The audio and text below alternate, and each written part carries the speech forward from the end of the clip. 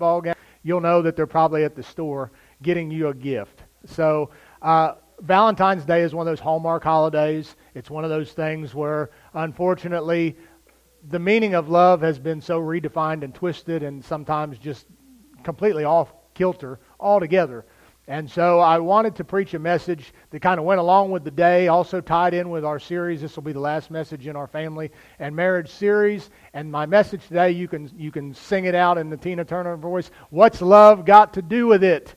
What's love got to do with it? From 1 John chapter 4, verses 7 through 21. I'm not going to read that entire portion today just for sake of time, but we are going to cover all of those verses. So you can remain seated, and we're just going to go down through those verses today and try to bring some points out to you as we go. But I want to start out by reading to you from a gentleman named Wayne Hudson. Wayne Hudson wrote a book called A Tear Has to Fall. And in that book, he says this: when someone says, "I don't love you anymore," it shakes you to your very core. He says, "It caused me to ponder the true meaning of love as never before. After many years, I arrived at only one definition that makes any sense. Since God is love, we must compare our love to Him. We come up short if we define it any other way." He says this: For you see, in the final analysis, love is a commitment with a beginning and no end. Christ chose to love us, and He has never stopped. He never will. We should be very careful with a word like love. Are you willing to make that kind of commitment? I would add to that quote this thought. So many people today struggle to receive God's love. They take an analysis of their life and they say, based on who I am and the things that I have done, there is no way that God could love me. He may love others, but He cannot love me. Based on the quote that we read, I just want to throw this little side note out at you. God's love for you never had a beginning. If God is infinite and eternal, and He's always been, and He's omniscient, all-knowing, then His love never had a beginning. His love for you didn't begin when you were born, because He's known you from the foundations of the very world. So think about that for a moment. When you question whether God could love you, how can He not? Based on His nature and character. Not that we are lovable in and of ourselves, but because of who God is love.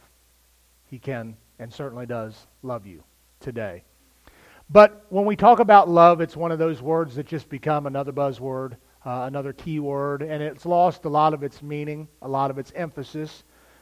Society thinks that love is simply a feeling, and they certainly do lots of things to gratify the flesh and get that void for a season met. A lot of people think that love is just an emotional response, and that's why it changes so frequently. We feel emotionally pulled towards this person or this thing or that thing, and then when our emotions wane, our love is gone. Is love just an emotion? If it is, like I said, it will fluctuate and change quite often.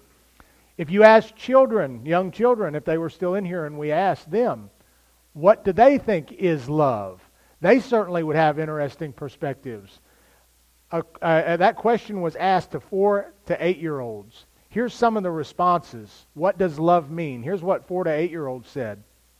Love is when you go out to eat and give somebody most of your French fries without making them give you any of theirs. Another child said that love is when you tell a guy you like his shirt and then he wears it every day. Brian, is that what happened to you? I wasn't going to go there, but I had to ask about that Titan shirt 3 weeks in a row now. One more. Love is what's in the room with you at Christmas if you stop opening the presents and just listen. I thought that was a good answer. But again, the title of the message, what's love got to do with it? We need to know what we're talking about here, biblically speaking. Is love just an emotion? Is it just a feeling? Is it primarily sexual in nature, like our culture would certainly say it is? Did the kids have it right? Is it all of those funny little innocent things that kids think love is?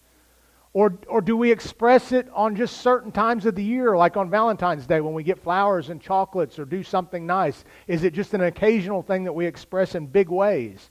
Or is it bigger than all of that? Is it bigger than just a nice gift or sentimental words or even sexual intimacy? I believe it's most certainly bigger than all of that.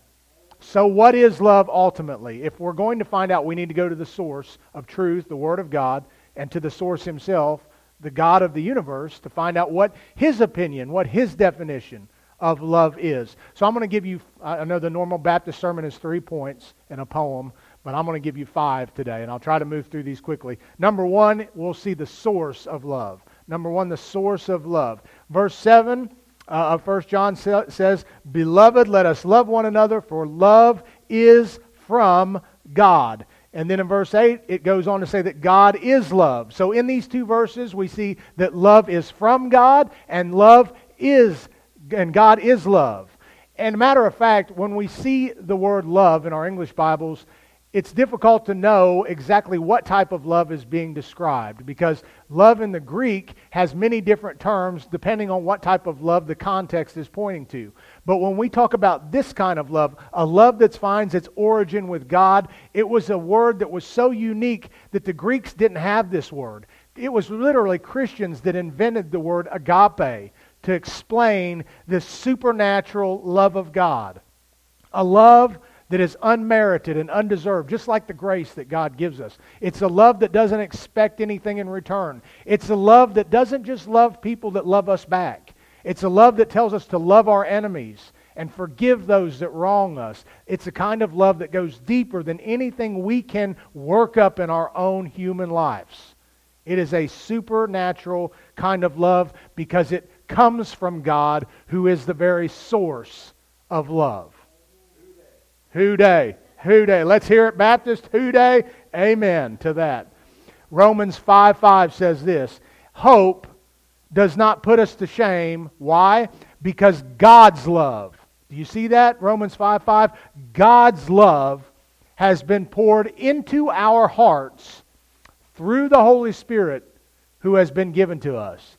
It's God's love in us, and anything that comes out of us with agape love is only because of what is already in us through the Holy Spirit. We're simply pouring out what's already been put in us. If you're trying to work up this kind of love this morning, it's never going to happen. You say, there's people that I don't like and I'm supposed to love them. How? You can't. You're going to have to rely on God to give you that kind of love.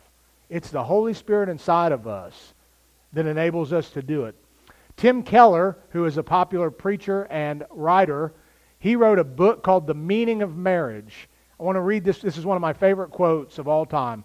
I've quoted it many times. Listen to what he says. Love without truth is sentimentality. It supports and affirms us, but keeps us in denial about our flaws. Truth without love is harshness. It gives us information, but in such a way that we cannot really hear it.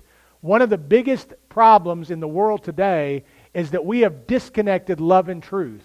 If you speak the Word of God in love and share the biblical truths about what is sin and who God is, you will be labeled a hypocrite, you will be labeled hateful and a bigot, but you cannot love people without standing on the truth, but you can't just hammer people with the truth and not love them.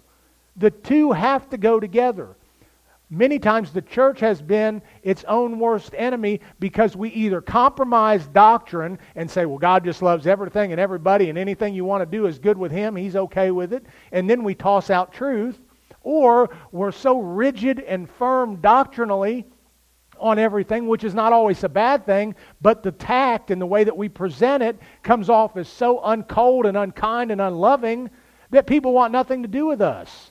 Listen, you can stand on a street corner and with a sign that says turn or burn, and that may be true biblically, but that presentation, I would venture to say, is not going to win a whole lot of people to Christ. It's just not. So we've got to balance the truth and the love together. And when that happens, you will see amazing things happen. The Bible says that love covers a multitude of sins. But the truth has got to be involved in that love. It's not enough to just love people without sharing the good news, and it's not enough to just share the good news without loving them along the way. Psalm 85:10. This is a different verse, a different version, I should say, than I usually use. It's a translation you may have never heard of called Young's Literal Translation. But I want you to see that because it tries its best to bring out the English with the Hebrew here. And I think it's a fantastic translation for this verse. It says, kindness and truth have met. Righteousness and peace have kissed. We have to have both, church. We have to stand firmly on the Word of God and never compromise. But we have to show love to people who are different than us. Love to people that come in here with liquor on their breath or tattoos and piercings all over their bodies, or people that have been promiscuous, or people that are off wandering in sin. We have to love them and share the truth with them. And we have to invest in them. Absolutely. Absolutely we must. God is love. Even the world shouts that today. Well, God is love, because they've discarded truth and just created a God that loves everything. But the Bible doesn't just say that God is love. The Bible says that God is holy. The Bible says that God is righteous. The Bible says that God has no darkness in Him, and He is only light. So we can't just pick out the one that we like and can twist and make it into the image that we want God to be in. We've got to take the whole counsel of God and get a full picture of who He is. The source of love is God. And if we want to live lives that portray the love of God, we have got to allow the Spirit to live through us. We can't produce that agape love by ourselves. Number two, there's a source of love, and there is a sacrifice of love. As we go down in 1 John to verses 9 and 10, listen to what John writes there. In this, the love of God was made manifest among us. Man, this is the best news in the world. That God sent His only Son into the world. Why? So that we might live through Him. In this is love, not that we have loved God, but that He loved us and sent His Son to be the propitiation for our sins. God's love was made manifest. That's what we read in verse 9. In this, the love of God was made manifest. That literally means His love was put on display. 2,000 years ago, on the cross of Calvary, His love was displayed for everyone to see. In that one great act, humanity has been forever changed and is still being changed. That blood that we sang about this morning, the blood that He shed over in Jerusalem 2,000 years ago, has never lost its power, as that song that we used to sing goes. It reaches to the highest mountain. It flows to the lowest valley. The blood that gives me strength from day to day, it will never lose its power. My friend, if you're here today and you are lost, the way to be found is to turn from your sin and not try harder, not work harder, but to have your sins washed away by the crimson blood of Jesus Christ that makes you whiter as snow. That is the plan that God had, and He carried that plan out perfectly. And not only did He die for our sins, He rose again 3 days later and is seated at the right hand of the Father. And on a day that He has appointed, He will return for His church and His children. And my prayer, and this church's prayer, is that you are ready whenever that time comes to go to be with the Lord. We've talked about it much this morning. A dear brother in Christ early this morning went on to be with the Lord. Brother Tom Franklin passed away, and our hearts grieve for him. But I know with many conversations and time spent with Tom that he was ready. He loves his family and loved his family deeply, but he knew where he was headed. And through all the infirmities and trials that he went for, he was ready to go home. And this morning, his faith became sight. And I pray that we're ready, for we don't know the day or the hour when the Lord will return or when He calls for us. That's why you must be ready now. You must be prepared. And God did everything so that things were ready for us. There was a great sacrifice that was made. His love was made manifest On Calvary's cross, He sent His only Son, the Bible says. Why in that verse? That we might live through Him. Listen to what Jesus said in John's Gospel, chapter 6, verses 38 and 39. Jesus said, I have come down from heaven, not to do my own will, but the will of Him who sent me. And this, so what is that? This is the will of Him who sent me, that I should lose nothing of all that He has given to me, but raise it up on the last day. He came to do the will of the Father, and the will of the Father was to seek and save that which was lost. He's not willing that any should perish, that all should reach repentance. He says in John 3:16 that God so loved the world, He gave His only begotten Son, that whosoever believes in Him should not perish, but have eternal life. For God so loved the world. That's the source. And it led to an action that can change your life and change your eternity. Do you know this Jesus? Have you experienced the sacrifice for your sin that He did for us? John Stott. Listen, I try to recommend books every once in a while that I believe every Christian ought to read, even if they're not from Baptist backgrounds. And to me, anything that John Stott wrote is worth reading, but particularly a book called The Cross of Christ should be required reading for every Christian, in my opinion. Let me give you a quote from John Stott from that book, The Cross of Christ. He says, the essence of sin is man substituting himself for God. So anytime we sin, it ultimately boils down to the fact that we are putting ourselves in a place of God. While the essence of salvation is God substituting Himself for man. He became sin who knew no sin, that we might be made the righteousness of God in Him. That substitutionary work of Christ. He goes on to say, man asserts himself against God and puts himself where only God deserves to be. But God sacrifices Himself for man and puts Himself where only man deserves to be. Jesus didn't deserve to go to that cross. He says, I lay down my life willingly. I have the power to lay it down, and I have the power to take it up again. You know who did deserve to be on that cross? Me and you. We did. The wages of sin is death. Jesus had no sin, yet He bore the sin of the world for us. In that verse that we read, it says that He became the propitiation for our sin. That's a big word that we probably don't ever use in day-to-day language. But that word propitiation literally means the mercy seat. If you know anything about the Old Testament, you know what happened on the Day of Atonement when the high priest would go into the holiest of holies and sprinkle the blood on the mercy seat, and God would see that blood and He would show mercy and pardon on the people for their sins. God's anger was taken away. Listen, God is love. But one of the things, there's a lot of things missing from churches today and from preaching today. A lot of pastors and a lot of churches won't talk about sin.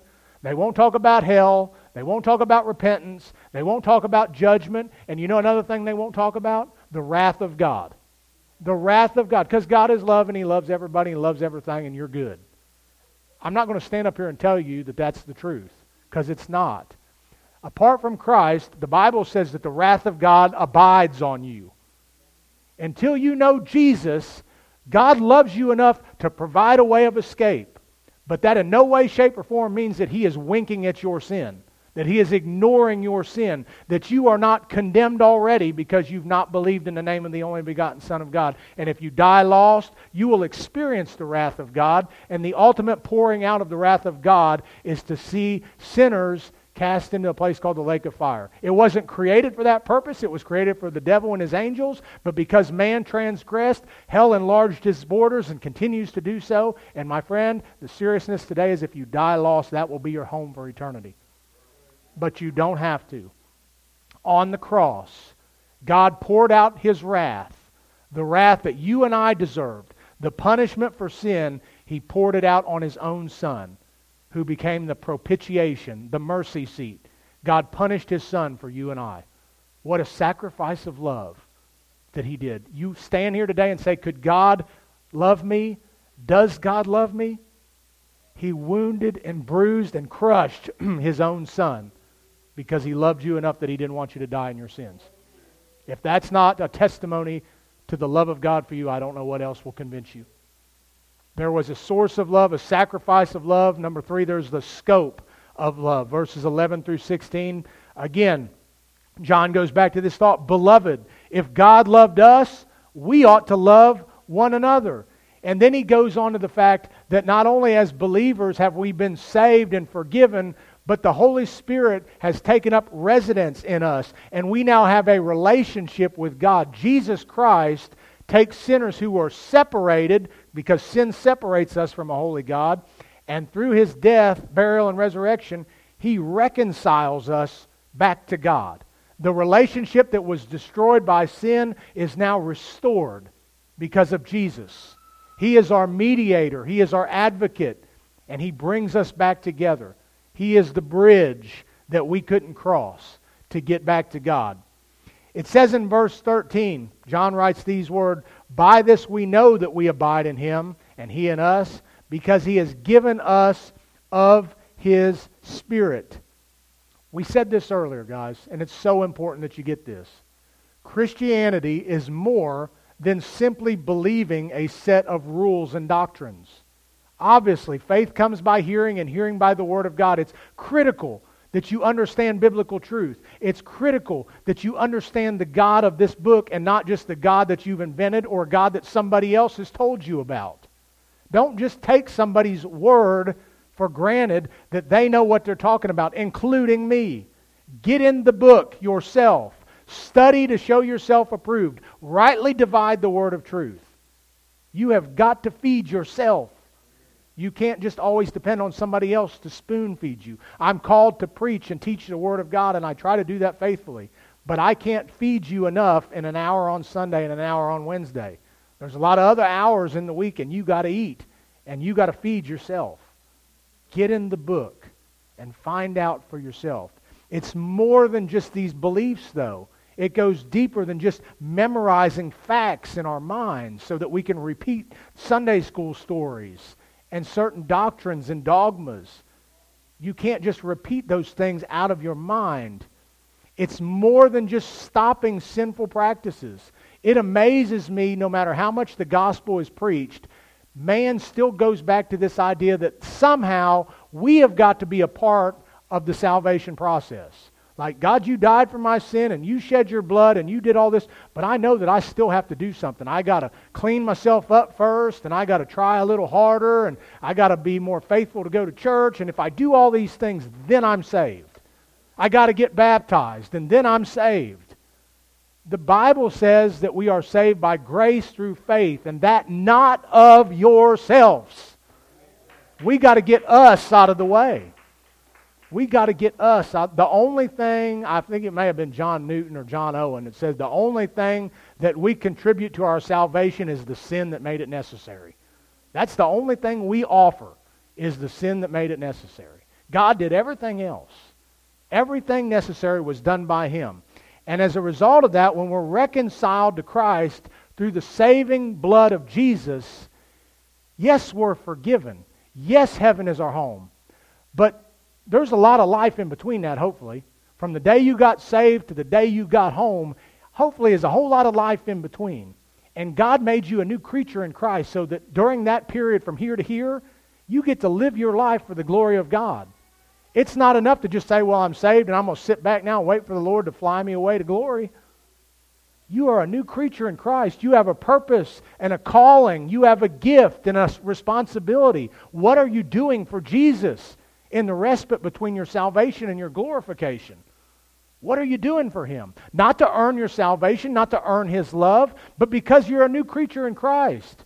Look, you're going out, hopefully you guys, at least the guys will, go out tomorrow and get Valentine's gift. If you have somebody special, I know that sometimes Valentine's Day is a hard day for people. You don't have someone, I get that. But if you do, you're going out to buy that gift because you love them. You're simply doing it to say, here, I want to give this to you. I'm thinking of you today.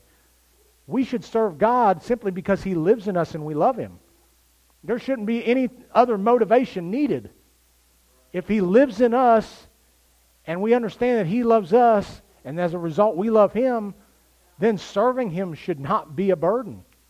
It shouldn't be a chore. It should be a joy. We get to be a part of the work of the kingdom.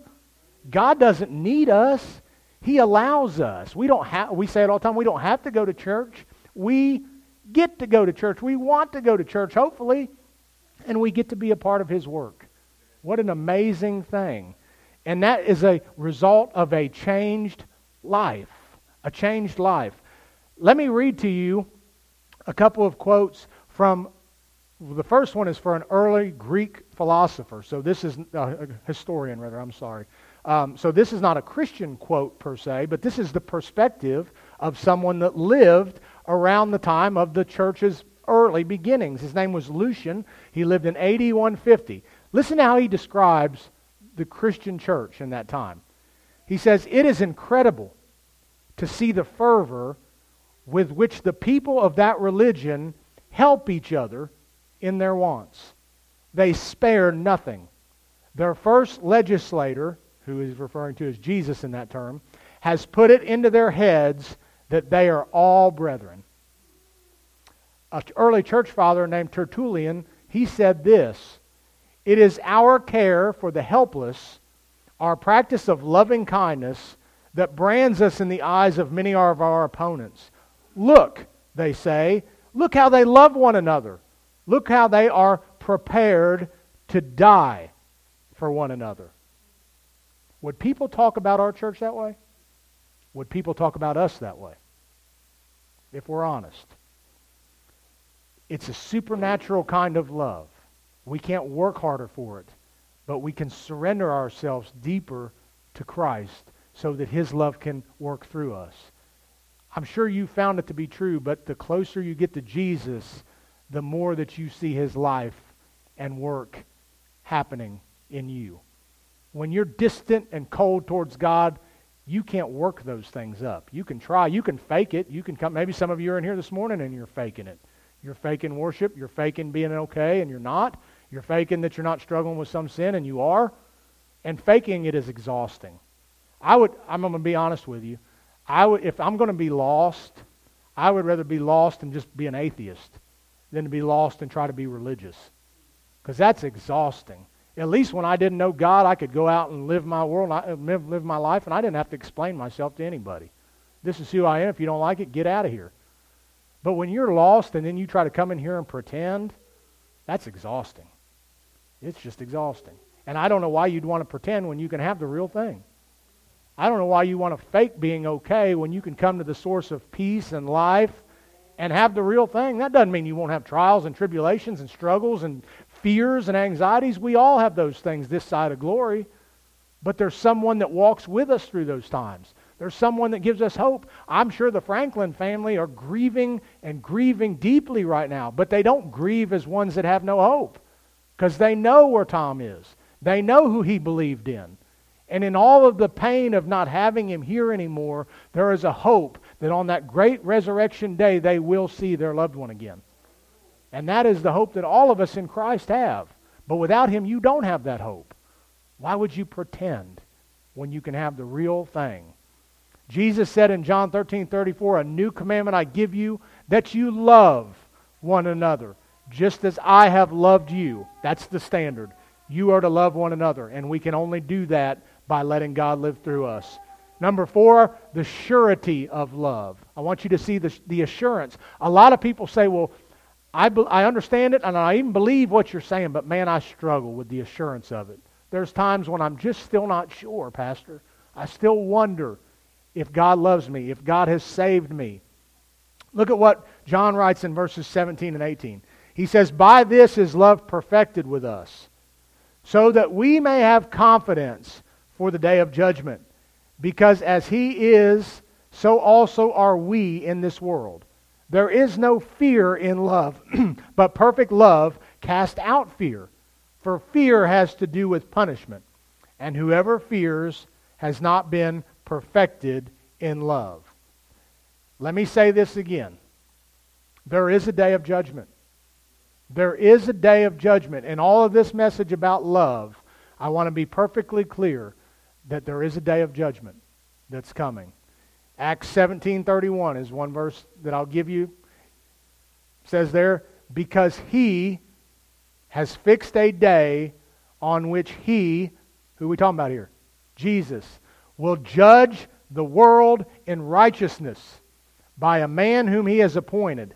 And he has given assurance to all by raising him from the dead.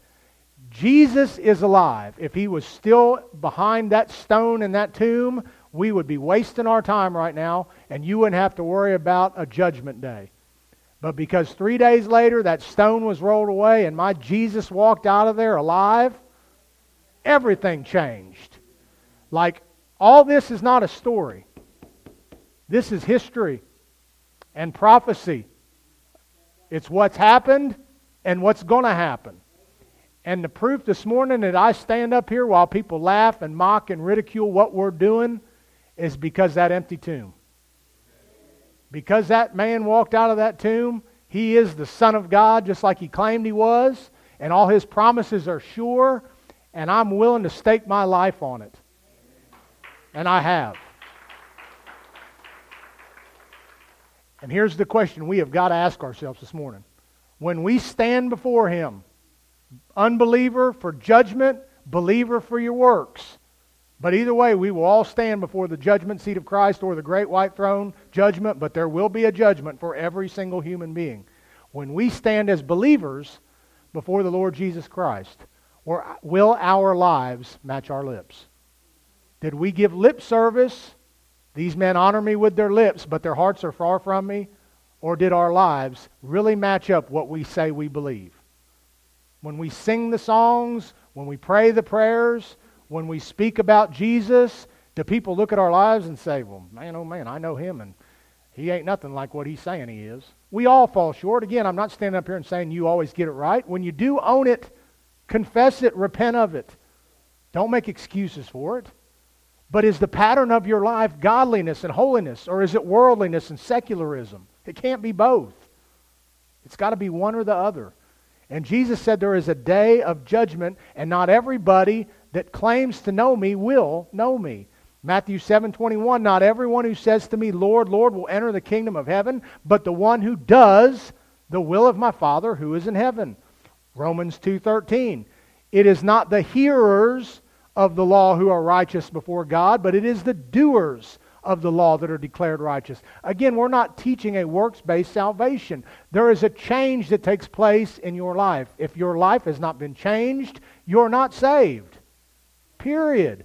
I wish I could sugarcoat it and water it down for you to make you feel better, but I'm not going to. The reality is you have got to examine yourself by this book and see if there's really been a change. And if there hasn't, quit playing games. Get on your face before a holy God, confess your sins and cry out to Him and get right with Him.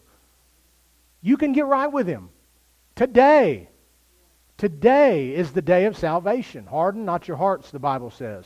We're not saved by our works, but love will change everything. And God is love, and He showed that love by sending His Son. And when you meet that Son, your life will be changed. It has to be.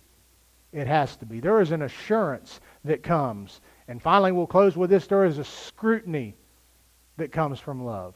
There is a scrutiny that comes. Look at the final verses that we talked about this morning, verses 19 to 21 of 1 John. We love because He first loved us. Now here is where there's a scrutiny. Here is where some examination. Perfect love casts out all fear. If we have been born again, if there is evidence in our life that we're saved, we don't need to fear final judgment in condemnation. Christ has paid the price. He has bore our sins. We no longer have to fear death and standing before God in judgment to be condemned. We will still stand before God to be judged for our works. And for some of us, your works are going to be burned up because you didn't have any. What little bit you have will amount to nothing. But He says if you have evidence in your life that God's love is manifest in you, you don't need to fear a final judgment. Jesus was the propitiation. He took God's wrath for you. So why would you fear? But you need to make sure, and He gives us these final little points to examine ourselves by. We love because He first loved us. Is our love supernatural? Did it have its origin in the source? Even lost people can love folks. They can go out and do lots of good things. Sometimes the world does a better job of caring for people than the church does. But they don't have a supernatural love. Their object of their affection is not Christ. It's a love for man, a love for humanity, a love for self. But do you have a love that stems and originates and flows from God? He says in verse 20, if anyone says, I love God, and hates his brother, he is a liar. For who does not love his brother whom he has seen cannot love God whom he has not seen. This is the commandment we have. Whoever loves God must also love his brother. I mean, again, I'm going to go out on a rope here and say that sometimes people that treat each other the worst are fellow Christians. It's true. And I'll go this, and I mean, you all have probably experienced this to some degree. I've even seen a funny meme go around.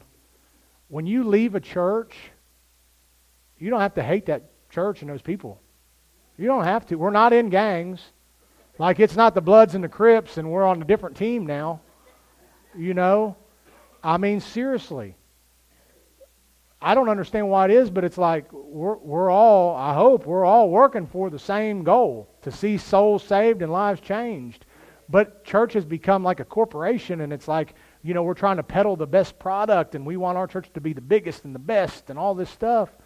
And it's like if one person leaves and goes somewhere else, they're almost shunned. Like people that they used to love and do life with, they don't even talk to them anymore. And that's sad. We should love one another, regardless of what building we're worshiping in. Right? We're going to worship in the same heaven. We ought to be able to get along down here. I mean, it just makes no sense. But I'll ask you this, as you examine yourself, do I love like God? Do I love unconditionally? Loving our enemies is one thing, but do I love the brethren? Again, I hear so many people today say, well, I don't believe in organized religion anymore. I just do my own thing at home. It's hard to love your brothers and sisters if you're never around them.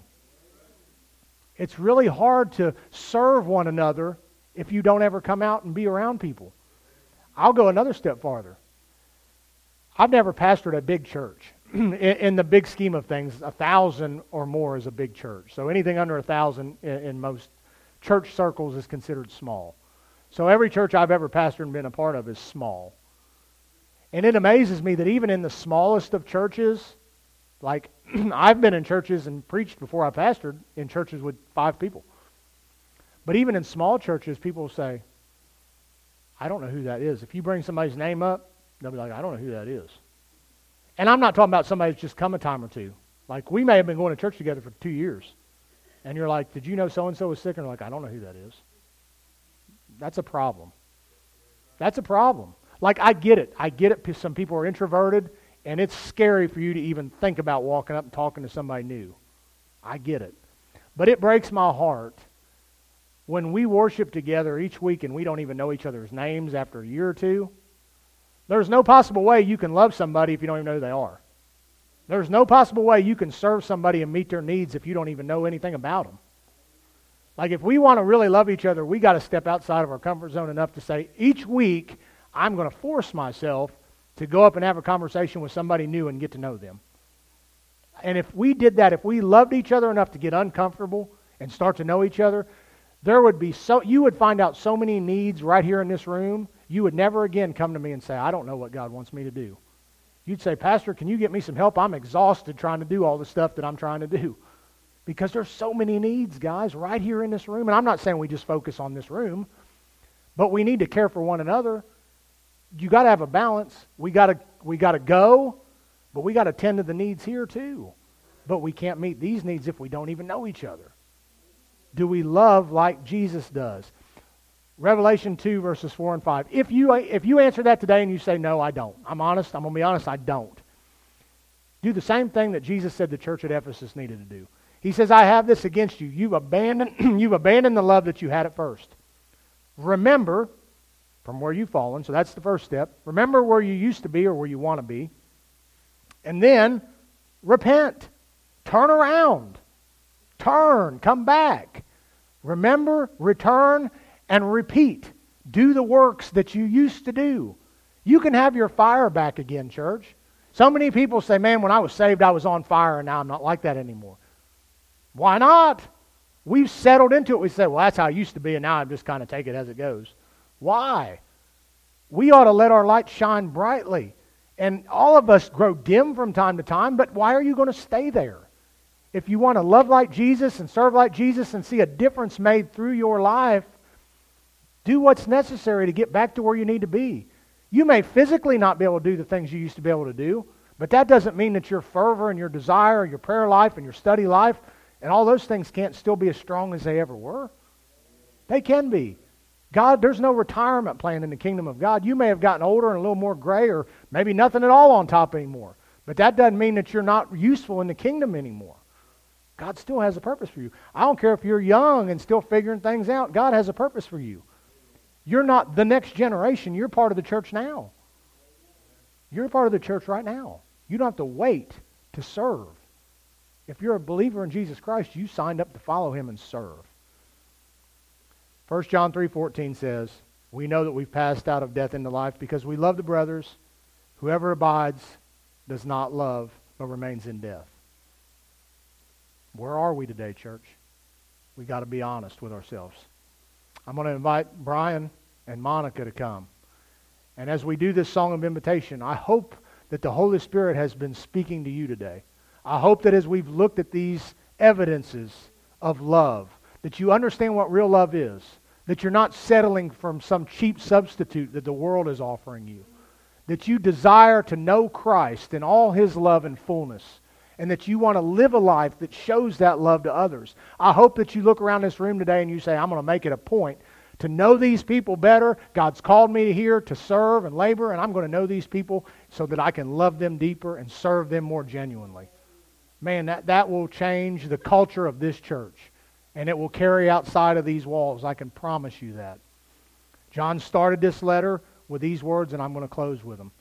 Beloved, let us love one another, for love is from God. Father, help us today to love like you did.